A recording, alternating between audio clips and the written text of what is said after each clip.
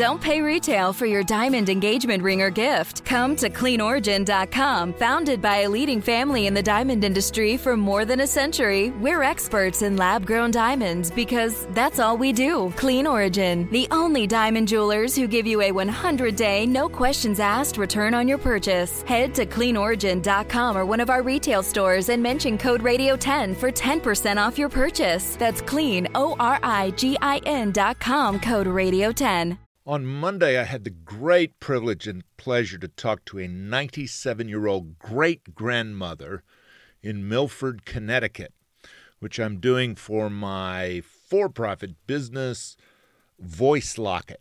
One word, Voice Locket. And boy, did she have memories. She did not stop talking from the moment we crossed her threshold until the moment we left. It was such a pleasure. I do this to preserve these priceless family memories of people telling their own stories in their own voices, in their own words. It's really kind of an amazing product. I hope you'll check it out, voicelocket.com, a sponsor of this program. Thanks so much. Here's the show. So this is the thing. I'm a professional communicator. This is what I have done for a living. I was a journalist. I'm now in public information. I've been doing that for the last 6 years. I know how to communicate. I know how to get information out. What is the sound of one man listening?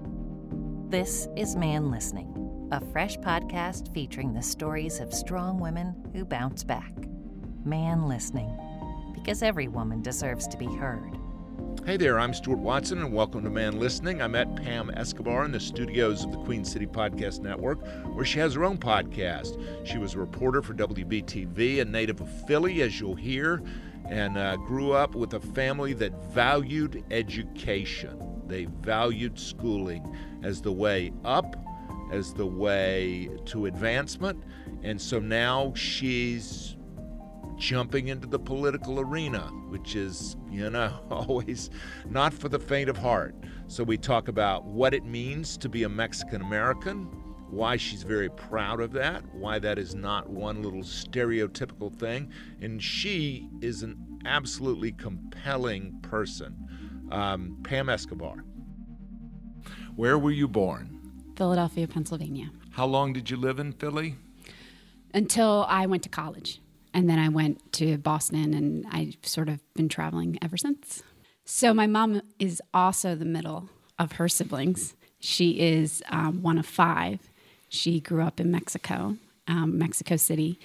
And so Spanish was her first language. She met my father when he was studying abroad. He's very much from Philadelphia. She was working at the university, but she was not a student. So my mom didn't go beyond high school for education.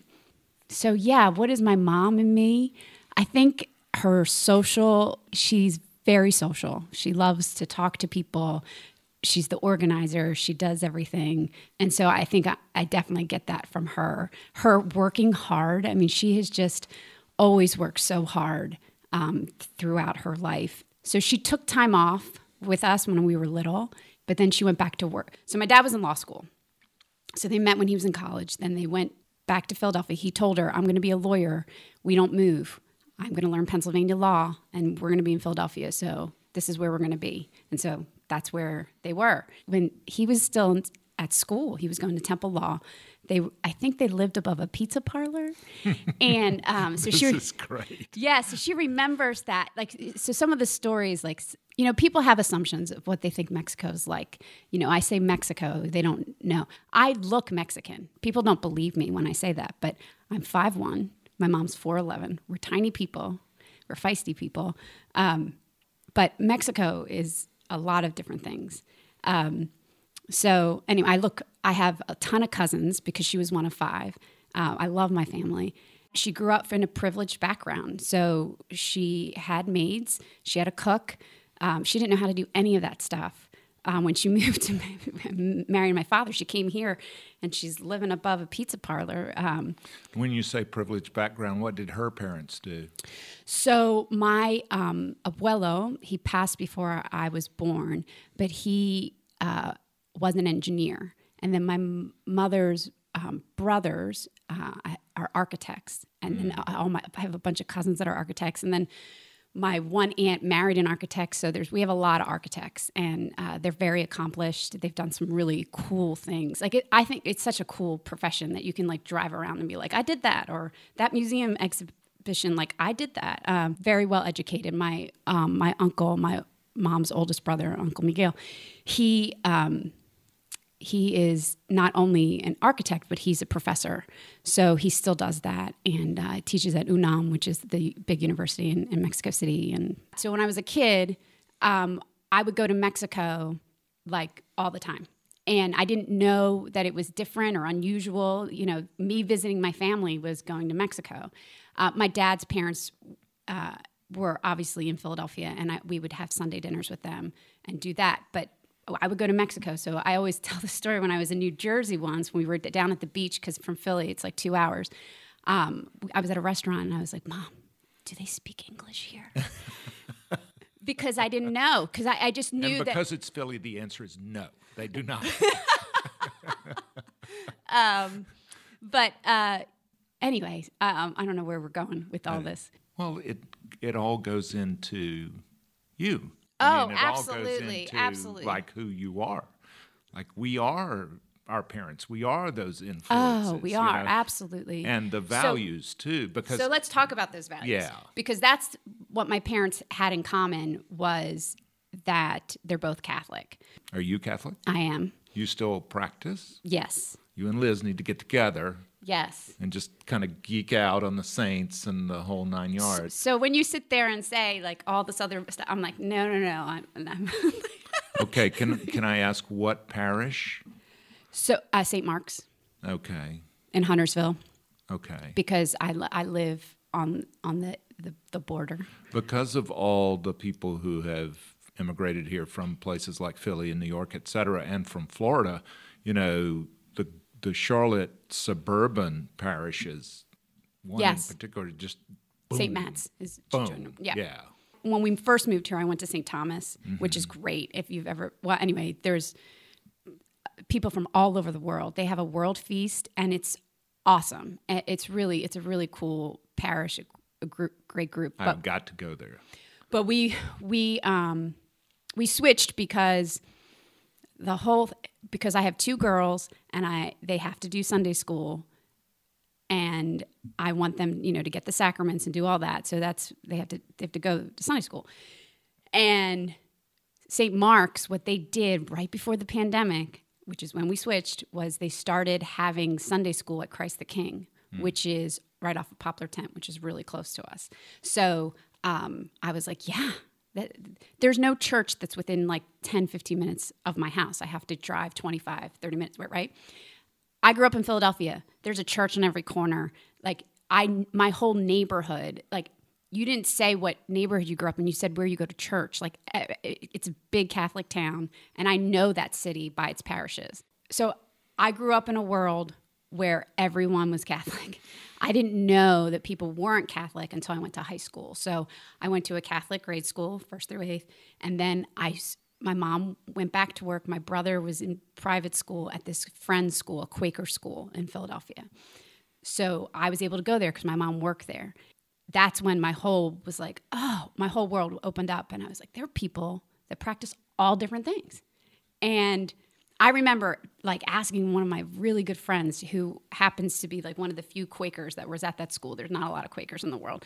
Do you believe in Jesus? I asked that question because not only do I believe in Jesus, but then there's the 3 of them, and then like the whole bit. I was like, there's rules. We sit, we stand, and everything. And when we were in school, so I started going there for high school, 9th through 12th, and the choices was between that or Mount St. Joe's. And that was the all-girl Catholic school. And I chose Penn Charter because I wanted to go to school with boys. It was a very simple decision to me. And your mom said, okay. Yeah, I mean, honestly, it was a lot easier. She's where we lived in Northeast Philadelphia, and where the high school was, it's in East Falls. This doesn't mean anything to you if you aren't from Philadelphia, but it's 30 minutes on the boulevard driving back and forth. So, I mean, it was a hike. But going to Mount St. Joe's was going to be a hike too. So it was just deciding. Now, if your daughters said, we want to go to school with all girls. I mean, what are the pros and cons of going to high school in particular, 100% girls, like in terms of just if all you're looking at is the learning experience? So it's interesting. I mean, I went to Penn Charter. Penn Charter became co-ed over time. My brother's class was the class of 1992, so they were the seniors. They were the first class with girls in it. So they had gone from kindergarten all the way through, and then all the classes behind them had girls in them. So I explained, my class was 87 people, and a third of us were girls, and the rest were boys. So we were outnumbered. So it wasn't like a full 50-50 experience. It was different than that. I'm thinking specifically in terms of classroom participation, like getting your voice heard. I understand the positives of doing the all-girls school thing. I didn't feel like I think I needed it when I was in high school, and then when I was looking at colleges, I didn't think I needed it either. The real world, in my opinion, is all of us, and so you got to find your voice and use it as soon as you can. And an artificial environment, I don't think necessarily will help you. Well, how did you learn specifically to cut through the clutter of male voices to say, excuse me, that's not what I said? How do you be heard? It goes back to being the middle child. I mean, my brother and my sister, we would settle things with votes. 3 is a number where you can vote on things, you can gang up on each other, 2 against 1, like all this kind of stuff. And my brother and my sister are very different than I am. My brother's an engineer. My sister now is a physician assistant. Their brains, the way they function, they just see the world very differently than I do. I think that comes from my dad. My dad is a lawyer, like I said. He's now a judge. I guess he's encouraged all of us to have our voice, but I've always been using it and never stopped. Also critical thinking. I mean, both of my parents are pretty strict. They were definitely a unified front on a lot of different things, and they joke around when we were older that we were good kids. We didn't push them. They didn't. He was like, "You guys didn't know. You just stopped asking or pushing." I think so. So nobody was sneaking out the window or sneaking in the window. No, I'm very much a rule follower. So how old were you before you could date? They didn't have rules like that. It wasn't a formal thing. I started dating when I was in high school, but I kissed my first boy when I was 12. I mean, wow. Yeah. How scandalous. There's not. I'm not going to give you a hard time. Thank you. And I will say no. I will not answer questions I don't want to answer.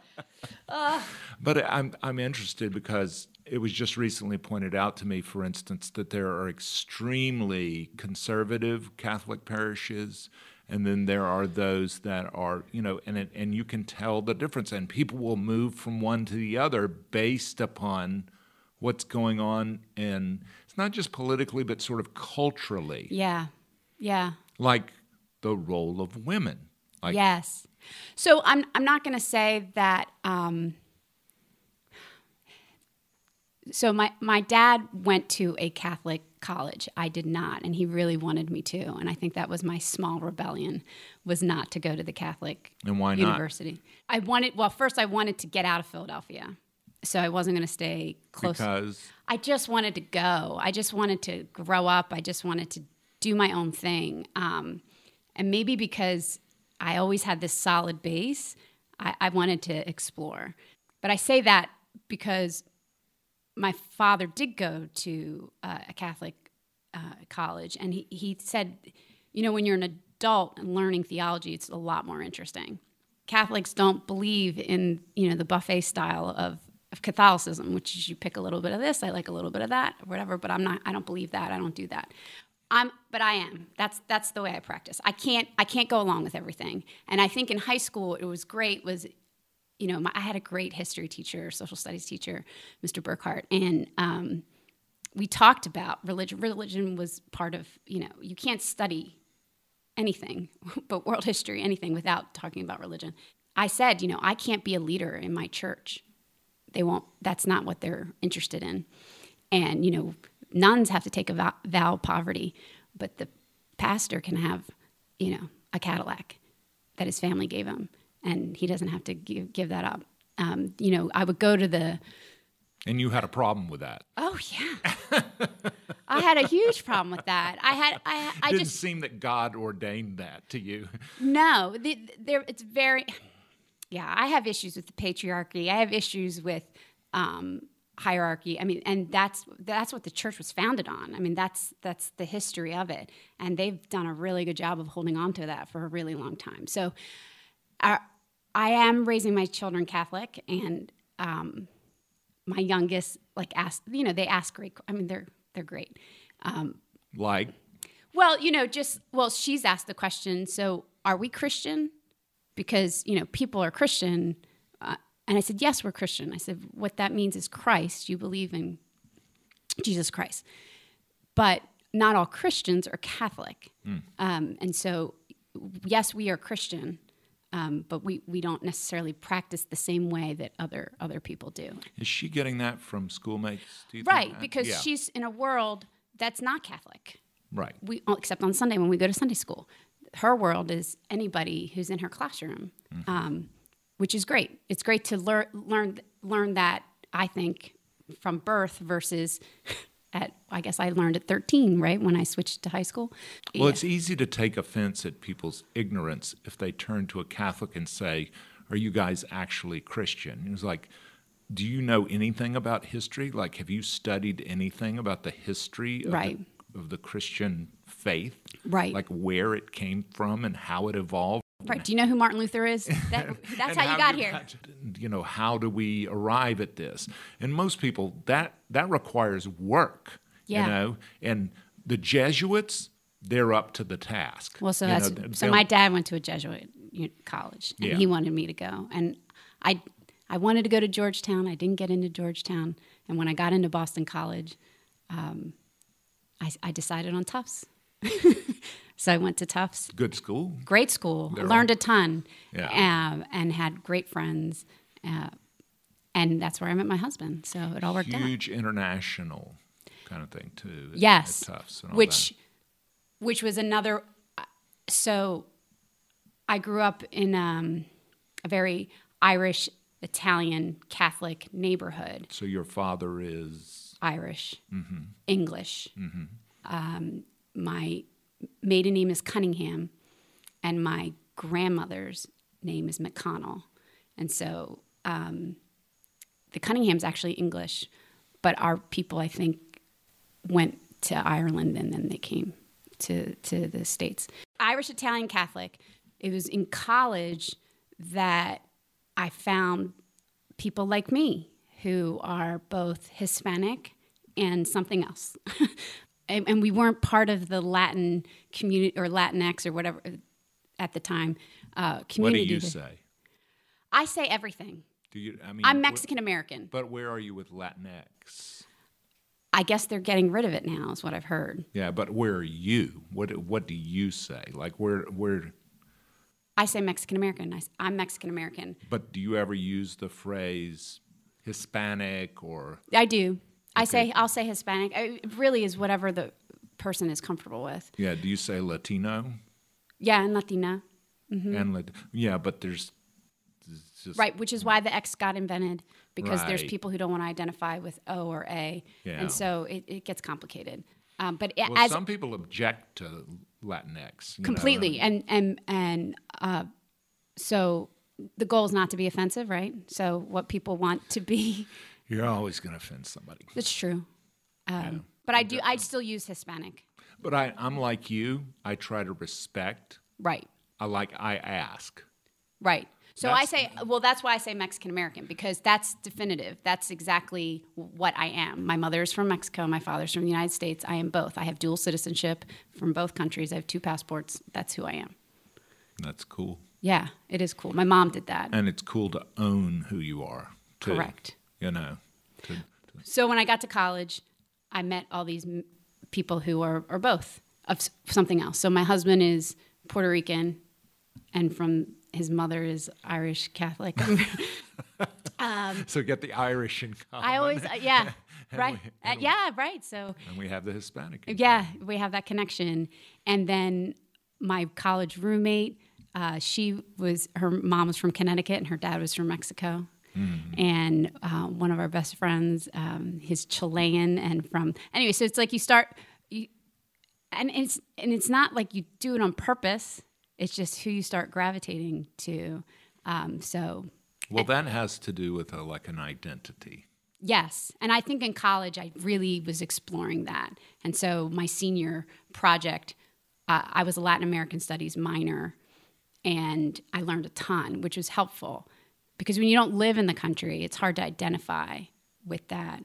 And so, but I basically did like the whole Chicana like experience, read books, study, anyway. So that was helpful.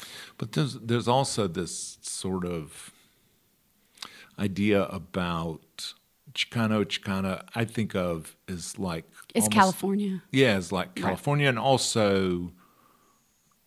I don't know, this could be wrong, but like these are the people who gave us like the lowriders and a lot of culture, right. And there's like a certain kind of artwork and everything else. Right.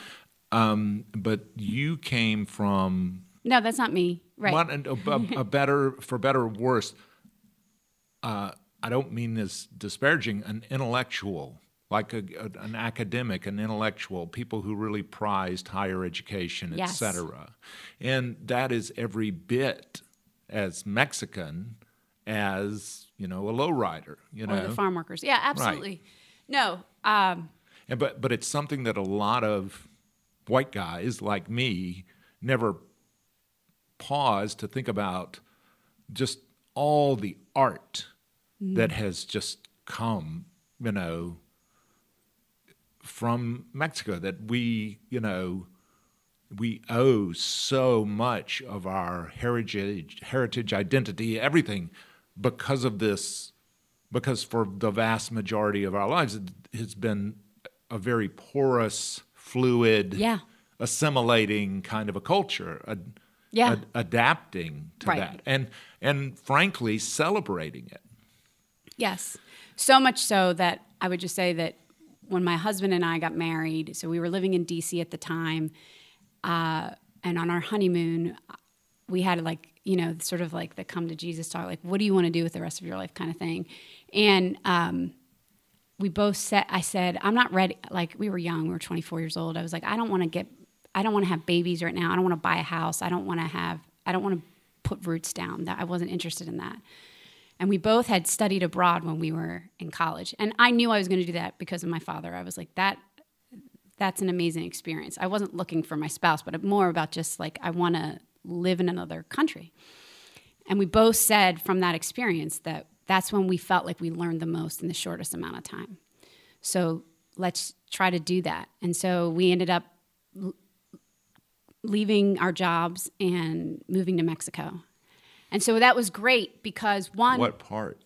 So Mexico City, the first few months we were living with my Uncle Miguel, my Aunt Lily, which is great because my whole family is bilingual my whole life. So I didn't speak Spanish. I didn't grow up speaking Spanish. I learned it in school, did it the hard way. And when I would go there when I was a kid, I would never speak it because my cousins would make fun of me, and they understood me, so why would I need to do it? But my grandmother, my abuela, and my one uncle and his wife, they didn't speak English, and so we lived with them, and so it was putting our Spanish skills to the test, and that was great. So we did that in the beginning, and then we both got jobs as teachers.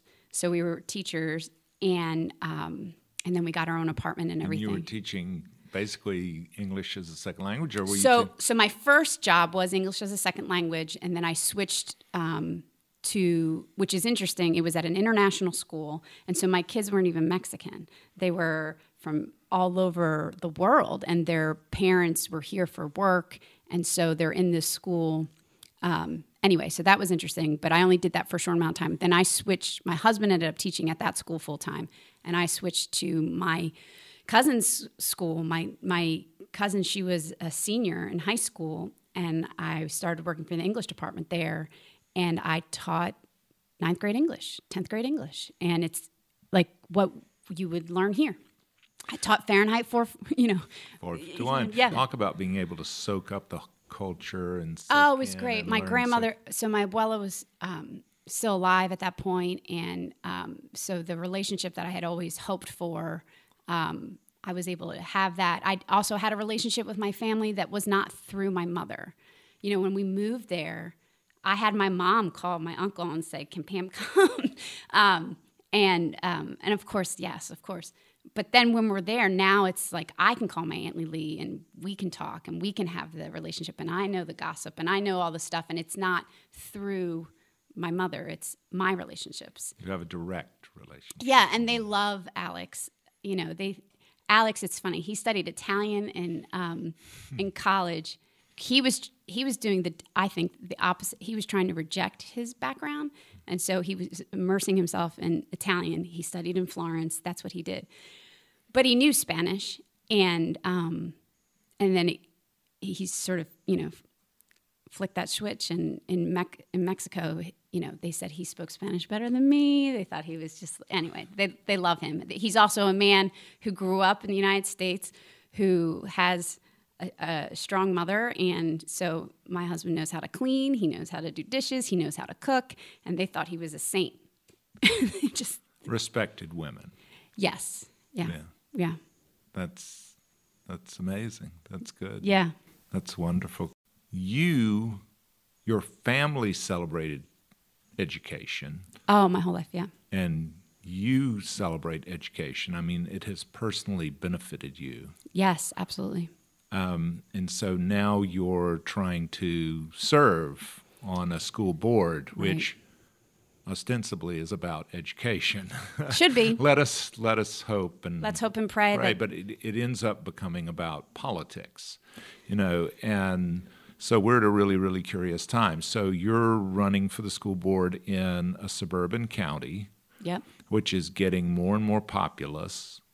It actually has the greatest migration of all the counties in North Carolina. I was just looking at demographics. Of all 100. All 100 and counties. we're talking about Cabarrus. We're in Cabarrus County. There's a great, there's a big population. And I think, so with any area with growth, struggles happen. And unfortunately, the area of the county that I live in, which is the west side of Cabarrus, close to Mecklenburg. So are you in a city limit? Are you in? Yeah, I'm in Concord. Okay. But I'm not downtown Concord, which is what people think of. It's probably the same amount of distance for me to get there as it is to get to Charlotte. But yes, the area that I live in is, I would say it's definitely, we're one of the more affluent areas. So yeah, it's changed a lot in a very short amount of time. So I was just talking to someone today about affordable housing. There's really not a ton of it on my side of the county. So here's what I'm getting at. What does education, like you could be doing a lot of things with your time, what does education represent to you? Public education. So going back to values, right? So I told you about how my husband went to public school and I went to private school, and then we landed in the same place. So his parents specifically moved to Westfield, New Jersey, which is one of the best school districts in the country. And he did really well in that school and made it to Tufts, and I did it a different way, and I got to Tufts too. So he, when we're talking about, well, if we have kids, like, what are we going to do? He was all about public schools. I said, well, it depends on the public schools. I mean, it depends on where. Amen. Right. It's not an accident I live where I live. It was very intentional. Right. And we moved there, and my girls went to the best. I have a daughter who's in middle school now. She went to the best elementary school she could go to. She's in the best middle school that she could go to. We lost that middle school last year. What do you mean lost it? Redistricting. Oh, okay. And so that's how I started getting involved. So I went from this whole pandemic has been one of the most stressful things as a parent. Also, for everybody, that's not fair. Everybody's been going through a lot, right? We've grieved we've lost a lot of things. But part of that anxiety-inducing moments were watching the school board meetings. I mean, you don't know what these people are going to do. You just don't know what they're going to do. It's a helpless feeling. It's, you don't. So yeah, watching those meetings, it makes you want to change them. In what way? There's not civil discourse. They don't listen to each other. There's not collaboration. There's definitely a lot of tension. There's playing to the cameras. It just feels like the focus isn't on education. So, right, we've established that that's a value that's like near and dear to my heart. Like that's probably one of the top 2, 3 things in my life. So to see people not take it seriously is disheartening. And that's not okay. I don't live where I live so that my kids' education's not going to be taken seriously. There are all kinds of schools which are, quote unquote, the best. And because any one school in those high schools is actually like 3 or 4 different tracks. You can do IB, you can do AP, you can do...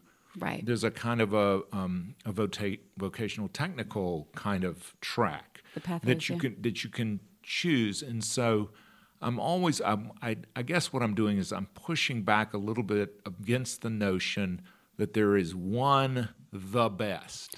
No, I agree with that. And Cabarrus County has done a lot of things that are great. I mean, program choice is one of their, where you can go to all these different schools. There's, technical, you can do STEM, you can do IB.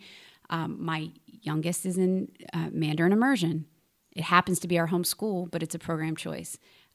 That's going to take her on a different path where she won't go to the next home schools. And I don't think you or I would have had that even at private schools. Oh, no. I mean, so now public schools are offering things that we couldn't even get in private schools. Oh, absolutely. And I'm a ton older than you, but I mean, even when you were going to Catholic school in Philly, there's no Mandarin. Yeah, Catholic school, you did pay for it, but it didn't feel like, it didn't feel elite in any way. At least when your whole neighborhood's going there, it's not, I grew up, like I said, anyway, it's just, that's not what it was. It's very much kind of working middle, right, blue collar kind of place. Where I went to high school, that was elite. Yeah, like I didn't understand what money was. Quaker schools. I mean, the Obama girls, I believe, went to a Quaker school. They did. Mm-hmm. So those Quaker schools are amazing. People are killing one another to get into those places. And they pay. Yeah. And they pay. And they pay college kind of, I pay less for my kids to go to college at a state school than you go to these kind of schools. Which is part of the motivation for being down here in the South. We love it. Mm-hmm. Cost of living, what we've been able to achieve, what we can do, our home, our life, like the traffic, like all these different things that, when you look at quality of life, look, I was in news for 10 years. I've lived in a lot of places where people didn't want to live. And when we got here, we were like, first of all, this Carolina blue sky thing is real. Mm-hmm. And you're seeing the sun. Yeah, you see it all the time. And people want to be here. And so that whole dynamic, I mean, this is a great place. This is the longest we've ever lived in a place as adults, both of us. And so this is very much home. So I guess I want to do everything I can to make it good. That's what I believe in. Well, let me ask it to you this way. So now I don't have kids in schools. There are plenty of people in Cabarrus County who don't have kids in schools, who don't want to sit and go through the torture of watching these school board meetings. Right. And so... But as a taxpayer, that's what I'm getting at, is why should I care about the school board race? Because schools are an economic engine. Thank you. They absolutely are. Yeah. Just like for me, I was able to live in another country. I ended up coming back, getting my master's at Syracuse. I became a broadcast journalist. I traveled all over the country. My husband Eventually went and got his MBA from UNC, Keenan Flagger. Like, he was working for Lowe's this whole time when I was a reporter in all these different places. And then he came here and was a store manager and then went over to corporate. And so education gives you the ability to move, to learn, to grow in a way that I didn't come from money, so I'm sure it's a little bit easier to do life that way.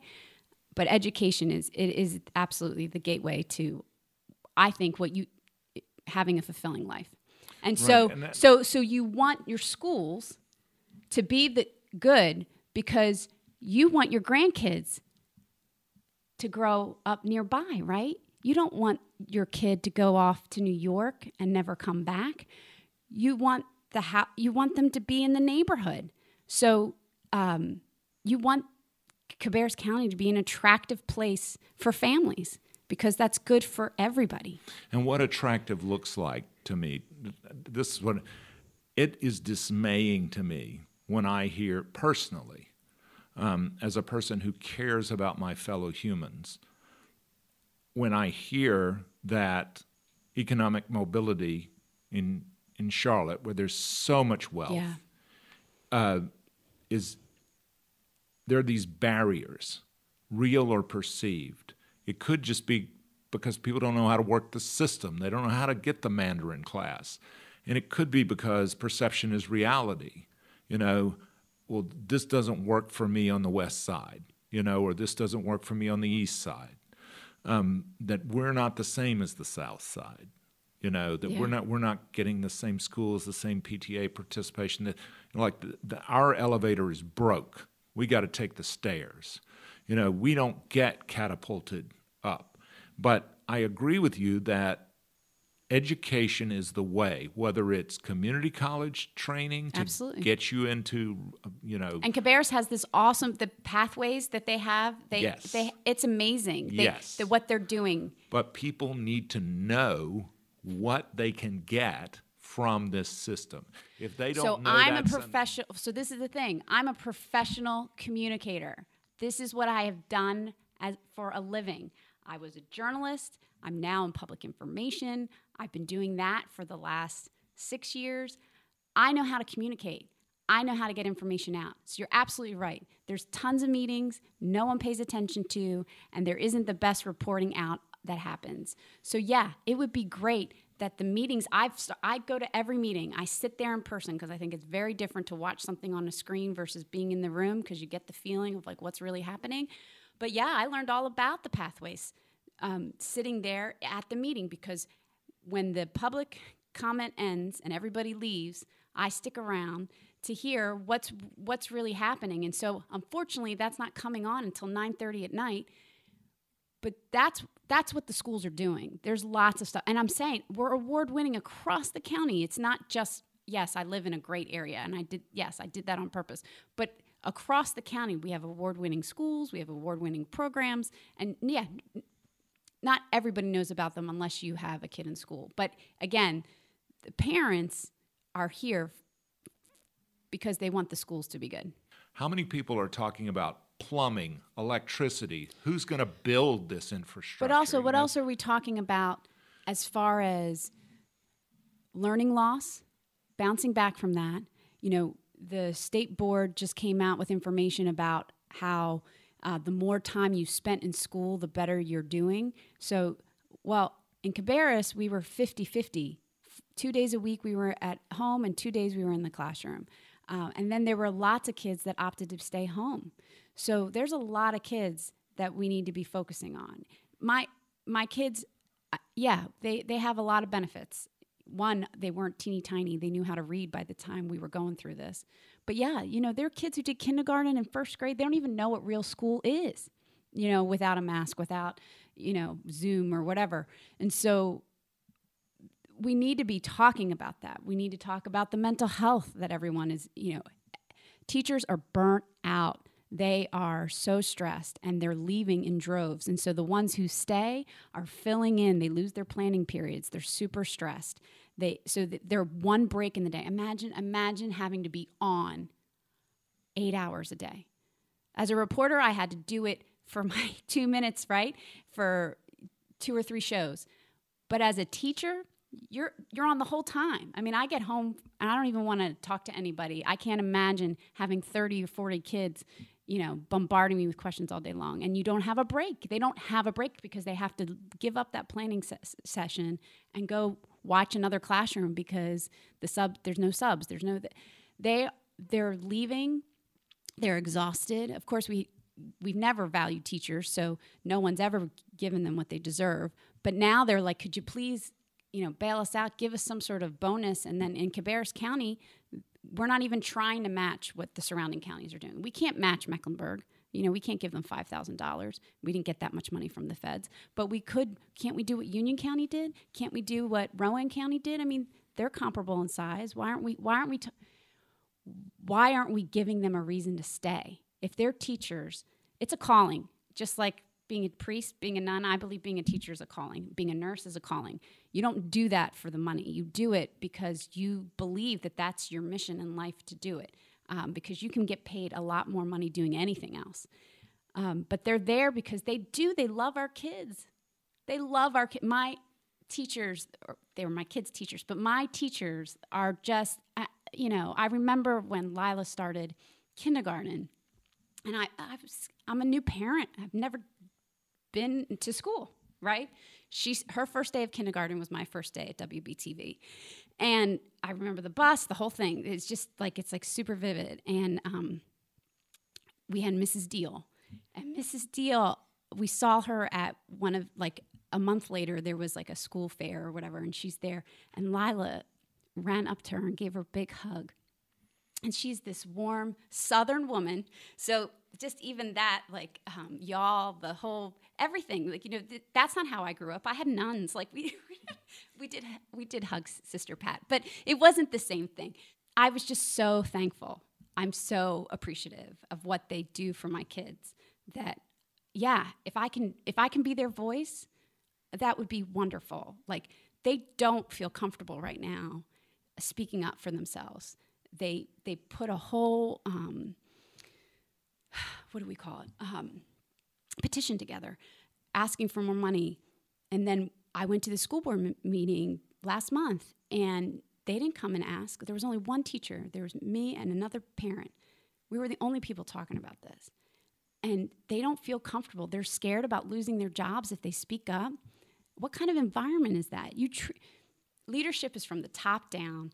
And if you don't value those teachers sitting up on the dais, well, then no one is. Your staff's not going to do it. Thank God we do have great PTOs, and our parents do awesome things. They're constantly thanking them, giving them gift cards, doing, lunches and things like that. But they're hurting right now, and no one is speaking up for them. And when you talk about the people who've made the biggest difference in your life, when you look back at it, I can tell you that my high school teachers, they're way up there. My grade school teachers, those are the people who are profoundly influential, more than your early bosses, more than your colleagues, more than those, because you are so malleable, you're so formable. They can make or break you. And a really bad teacher, who's like a bully or, right. I've heard men with gray hair talk about how they were bullied and belittled by, right. So like a gym teacher or a coach or something. So you want those good qualified teachers who Yes. love what they're doing to stay where they are. Yes. And why aren't we focusing on retention? In Cabarrus County, the HR person speaks, and she says they're focused on recruitment right now, and they're talking about, and I get it, they got to fill these holes that are left, but don't forget about retention. Mm-hmm. And then they also say, well, yeah, we saw this coming, and this isn't different than any other place. Well, don't pat yourself on the back for that. At the end of the day, the teacher in that classroom is the boots on the ground, the person who's doing all the work. Yeah, you're right. When you think about people who've influenced you, I mean, I'm lucky that I don't have too many negative experiences with teachers. The vast majority are positive. And I still have relationships with some of my teachers because they're wonderful people. And I've been talking to a lot of teachers now through this. And I say that to like one of the social studies teachers, I was like, I'm just so thrilled that you like me or that you want to talk to me. I said, because I can't explain to you, social studies is my favorite class. Like Lila had an awesome social study teacher last year, like such a cool guy, raps and does all this stuff. So it's I value their opinion. It means a lot to my kids, but it also means a lot to me. And so, yeah, I really do think we need to take care of them and we need to stop doing what's been talked about because that's not what's happening in the classroom. Your teacher's in the classroom and she's exhausted.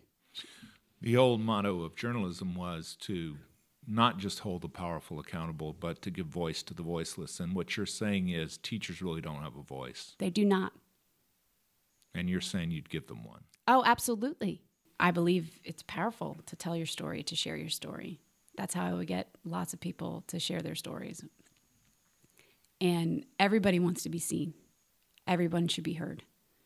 And that's not necessarily happening right now. And you think that you could use this kind of little bit of political power to sit there at least in that boardroom and give voice to them or, stand with them. And right, or even give voice to my neighborhood. Because the reality is where we live in the county, we have zero representation on the board. It's a county-wide seat when you run, so it's not broken down by districts. And we have no representation. So going back to this small thing about how I got started with the school board, we went through a redistricting thing.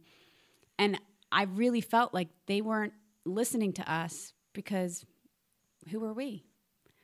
I'm not interested in political power. That's not what I'm interested in. But I do recognize I have to be in the room to influence the conversation. And so I need to be on the school board. Well, if you're not interested in political power, why the hell not? Because that's what you're talking about doing. That's the only way they can show up and be right. seen I guess, is to have that. Right. So, no, but I'm saying I'm not interested in the politics. I'm not interested in playing politics. Yeah, I don't want petty. Yeah. Right. And unfortunately, that's part of the election process and getting there. And that's what they've been wrapped up in doing for Do not run away from politics, my friend. It's the only way anything gets done. Okay. So embrace it. Well, that's what I'm doing. Yeah. I'm diving in. Like you want the power, you just don't want it for yourself. That's Correct. What you're telling me. Right. Is you want the power on behalf of. Correct. Okay. Well, I can buy in. I'd vote for that. Okay. But there's no sense. Don't shy away from power. Assume your power. Right. You better puff up, mama, and take that power, Well, it's because they're not going to frickin' hand it to you. Right. No, you're absolutely right. And so that's what I said. I'm very much a mama bear. All through redistricting, that's what we were doing. And you're not just fighting for your kids. No, I'm fighting for everybody's kids. I'm fighting for all of our kids. I'm fighting for all of our teachers. I'm fighting for the entire community because it benefits all of us. You don't have to convince me. No, I don't. I'm with you. Right. But I'm going to have to convince a lot of other people. And I'm glad that it's nonpartisan because I'm hoping that the talk can be about the real issues and not about party politics. Because again, race is right at the core of all of that. Yeah. Yeah. And are we going to teach kids about slavery or not? That's just as simple as that. I am working with a great group. I call them my kitchen cabinet. It's all these moms and one dad. We're trying to do this, and we'll see. We'll see what happens. It's a tough path, but I do believe that if you put in the work, you can get there. I won't pretend that this is easy, but there's a means to an end, and the goal is to take care of these schools. I always ask the same thing in the end, and that is if you and I got struck by lightning today, like right now, and the only thing that survived was this little piece of digital audio, what is your legacy now? Wow. I've not heard this question, by the way. I did my homework. I'm a mama bear. I'm a mama bear who cares about my kids and your kids, and I'm going to do everything I can. Yeah, I think that's what my legacy is. God bless you. I wish you luck. Thank you. Pam, thanks for making time. Thank you. Let me just say parenthetically that thank you, Pam, and considering the kind of slurs and slights that Mexican Americans have endured, particularly recently, and the kind of one-size-fits-all, stereotyping, she fights against this. She cuts against all that. She's a real giver, and I like her. I really do. I admire her. I've thought about running for office for about a millisecond, and I really admire anybody who gets out there and does the kind of in-the-trenches work. She's a mama bear. She'll fight for your kids, too. Thanks, Pam. Man Listening is a production of Unmediated LLC in cooperation with the Queen City Podcast Network and Balto Creative Media. Allison Andrews at Andrews Creative and Rachel Clapp-Miller are developmental producers. Sally Higgins at Higgins & Owens tries to keep us legal. Our music is A Day at the Park by the group Pictures of the Floating World. Your announcer is Catherine Smith. That's me. Please go to our Patreon page. You'll find us at patreon.com. Look for Man Listening, one word, no spaces. We hope you'll join us by becoming a member. A small investment can raise up the conversation. If you want exclusive member merch like a t-shirt, we can arrange that too. A huge shout out and thank you to everyone, and I mean everyone, who has supported Man Listening however you did from the very beginning. Thanks so much. Don't forget to support us at Patreon. We believe one voice can change the conversation. Thanks.